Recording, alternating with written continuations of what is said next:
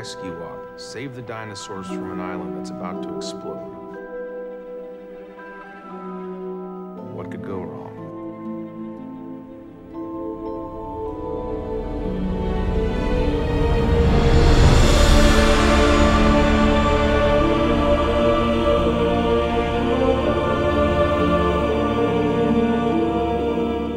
Welcome to Fallen Kingdom, where we return to Jurassic World 1 minute at a time. I'm Brad. I'm Dave. And in this episode, we're discussing minute 54 of Fallen Kingdom. Before we get to that, Dave, we're heading over to Jurassic-pedia.com for a semi-new article. It did go up last month, but one of our contributors, Sickle Claw, managed to, or got to visit Comic-Con this year and got some behind-the-scenes stuff with Mattel, and yeah. He's got an article up here on his adventures to Comic-Con. Yeah. So we've already kind of discussed a lot of the Comic-Con reveals in our news minute for the last month. But yeah, so we also have some of the images up here as well if you wanted to see them. Sickle Claw had a great time. It looked like he had a lot of fun because they had like these dioramas and stuff there for the 30th. So, like, you can stand on the toilet, get your picture taken with the T-Rex barging in on you. Rude. And then, of course, we have a picture from the Mattel booth of that T-Rex we may probably never get to see, unfortunately. Yeah, he did mention that he got to see those gates at the time, just about to be released or revealed. Getting to see that T-Rex in here, up close and personal anyway. Mm-hmm.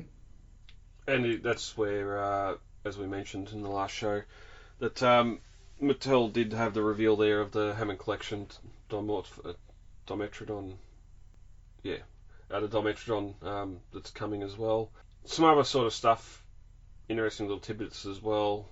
Apparently, they do have some paleontologists working behind the scenes when they're working on toy lines. They don't... what is that one about? Oh, yeah. They don't work with the actors that they're doing the sculpts for, which probably shows, but the likenesses for the human figures are signed off on, which they don't really look like the people anyway, so not quite sure why that's getting signed off by Universal, but... The toys never really do. No. So, yeah, good little bit of behind-the-scenes stuff there. Again, being the 30th anniversary of Jurassic, they had a decent few displays there as well, as I said, all the interactive stuff, and that helps celebrate the anniversary. And that's probably all we're going to see of Jurassic at Comic-Con for some time, unfortunately. And also some more photos of that Jada 1/18th scale Ford Explorer 2 that's coming die-cast. Cannot wait. Cannot wait for that. The whole point of selling the Isla Nublar dinosaurs is to finance our future operations here. It's seed money. Call it an overture to something much more ambitious. Yeah. Dave, we're going to get a minute 54. Sounds good. Alright, minute 54 of Fallen Kingdom opens with Toby Jones not impressed by Mills and ends with Mills letting the auctioneer through to lower levels. As we enter minute 53, Toby Jones was not impressed with Mills' auction estimate for the dinosaurs, and frankly neither were we. Mills had estimated 4 million per species, but Toby Jones scoffs and tells Mills that 4 million is a slow Tuesday where he's from, so he... Very slow. Yeah. Mills fires right back. Ever made 100 million on a Tuesday, and this gets the auctioneer's attention as he laughs. Mills says, all this is in the past, I want to talk to you about the future. And this gets his attention, and he responds, I'll give you 10 minutes. So we get a big info dump this minute and next, pretty much, as they walk and talk down to the, or through the museum area here anyway.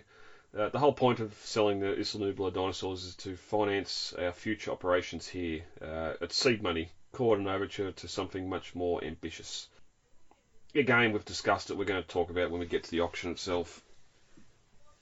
This is making a lot of money, Mm-hmm.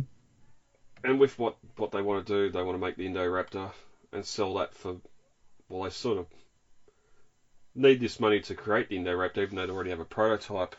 We never really get any idea of how much it costs to make a new animal, or how much an Indoraptor costs. I think we only get that it's a valuable animal or valuable asset, I think, from Wu later. I think it's also has been described a few times as being expensive too. Mm.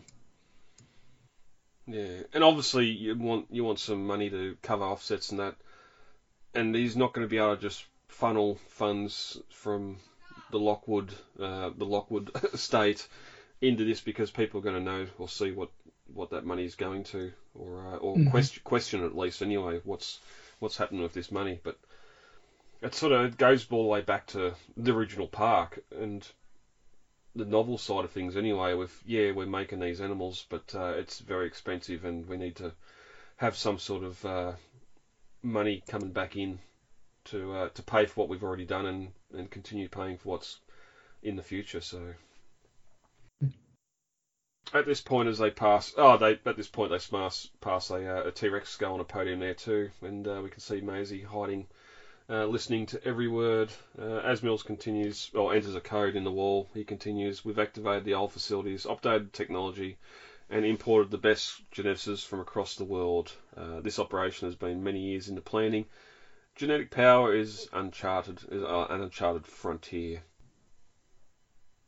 So this lab's obviously been closed for a long time. I wonder if it's after the sauna issue or after Charlotte died. From what I could tell, basically the timeline is that Hammond and Lockwood created the first dinosaur. They basically created the entire concept of de-extinction in these labs, and they're of course probably using 90s tech, so it would have been stuff similar, if maybe a tiny bit older than what we saw on Isla Nublar, and maybe even a little bit of Isla Sorna. And then they split over the concept of human cloning. Hammond wanted to give it a go, and Lockwood was completely against the idea, so they split based on that. And Charlotte Lockwood then was she was, I wouldn't say a mediator, but she was kind of a neutral party. She went back and forth. Hammond allowed her access on Isla Sorna, and she still worked in the lab at Lockwood. She was an adult because you can see in the background that the lab behind her is the lab from in Dominion. The lab that is behind her when she's an adult is the lab in Lockwood's basement. So she probably even developed the entire gene modification thing in that lab before shutting it down. We also there's a shot too of one of the video diaries of her, the sauna lab. Or is that just her celebrating a birthday there? I can't remember. No, because we actually see her inject Maisie with the genetic treatments. Oh, okay. At one point during Dominion, so she was actually, that was an active lab when even Maisie was alive. Yeah. Interesting here, the super secret lift, the entrance to the Bat Cave here. When Mills says they've got sort of scientists in from all over the world, either they're living underground, don't come up at all, or there's another, like a main entrance to the lab that we don't see, and the scientists must live in the mansion. Yeah. That's right. I kind of assume that's what it was, is that the scientists were actively living in the mansion and not just bunkering down in the basement. Well, again, he says scientists from all over the world. Just from what I've seen the next couple of minutes, I think we only see 2 other people down there. So it might be a slow Tuesday, or it might be he's kicked everyone out for this auction to happen, so no one can see what he's doing. Even though the scientists would surely know that they need money to keep this thing going. I'm thinking more the latter, because remember, not only are they moving the animals off the island, which is highly illegal, but they are going to then resell them, which is probably even more illegal. And so I figured that they probably sent everybody home. We kind of see that as well later in the movie, where after not Charlotte, why am I blanking on her name? Iris. After Iris leaves, there's absolutely no maid service or help or like garçons or anything attending that auction. It's purely only the people who are there for the auction are at the auction. Yeah, and Wheatley's team of mercs pushing the animals in and out, working. As for other entrances, the layout that I kind of get is that Lockwood Manor is built into the side of the mountain, and so the garage that we see is an entrance further down the slope than the main building is on. Mm-hmm. Yeah, we do. So it's kind of like one of those houses where the garage is under the house because the house is built on a hill. Yeah, we do get an aerial shot or an exterior shot of it later on as the trucks drive up there. I remember. As they enter the lower levels, Mills continues. If the entire run of it's weird. He says Assyrian history, which in the novel it just says human history. So I don't know if that's a flub on his part, because I have no idea what accessory history is.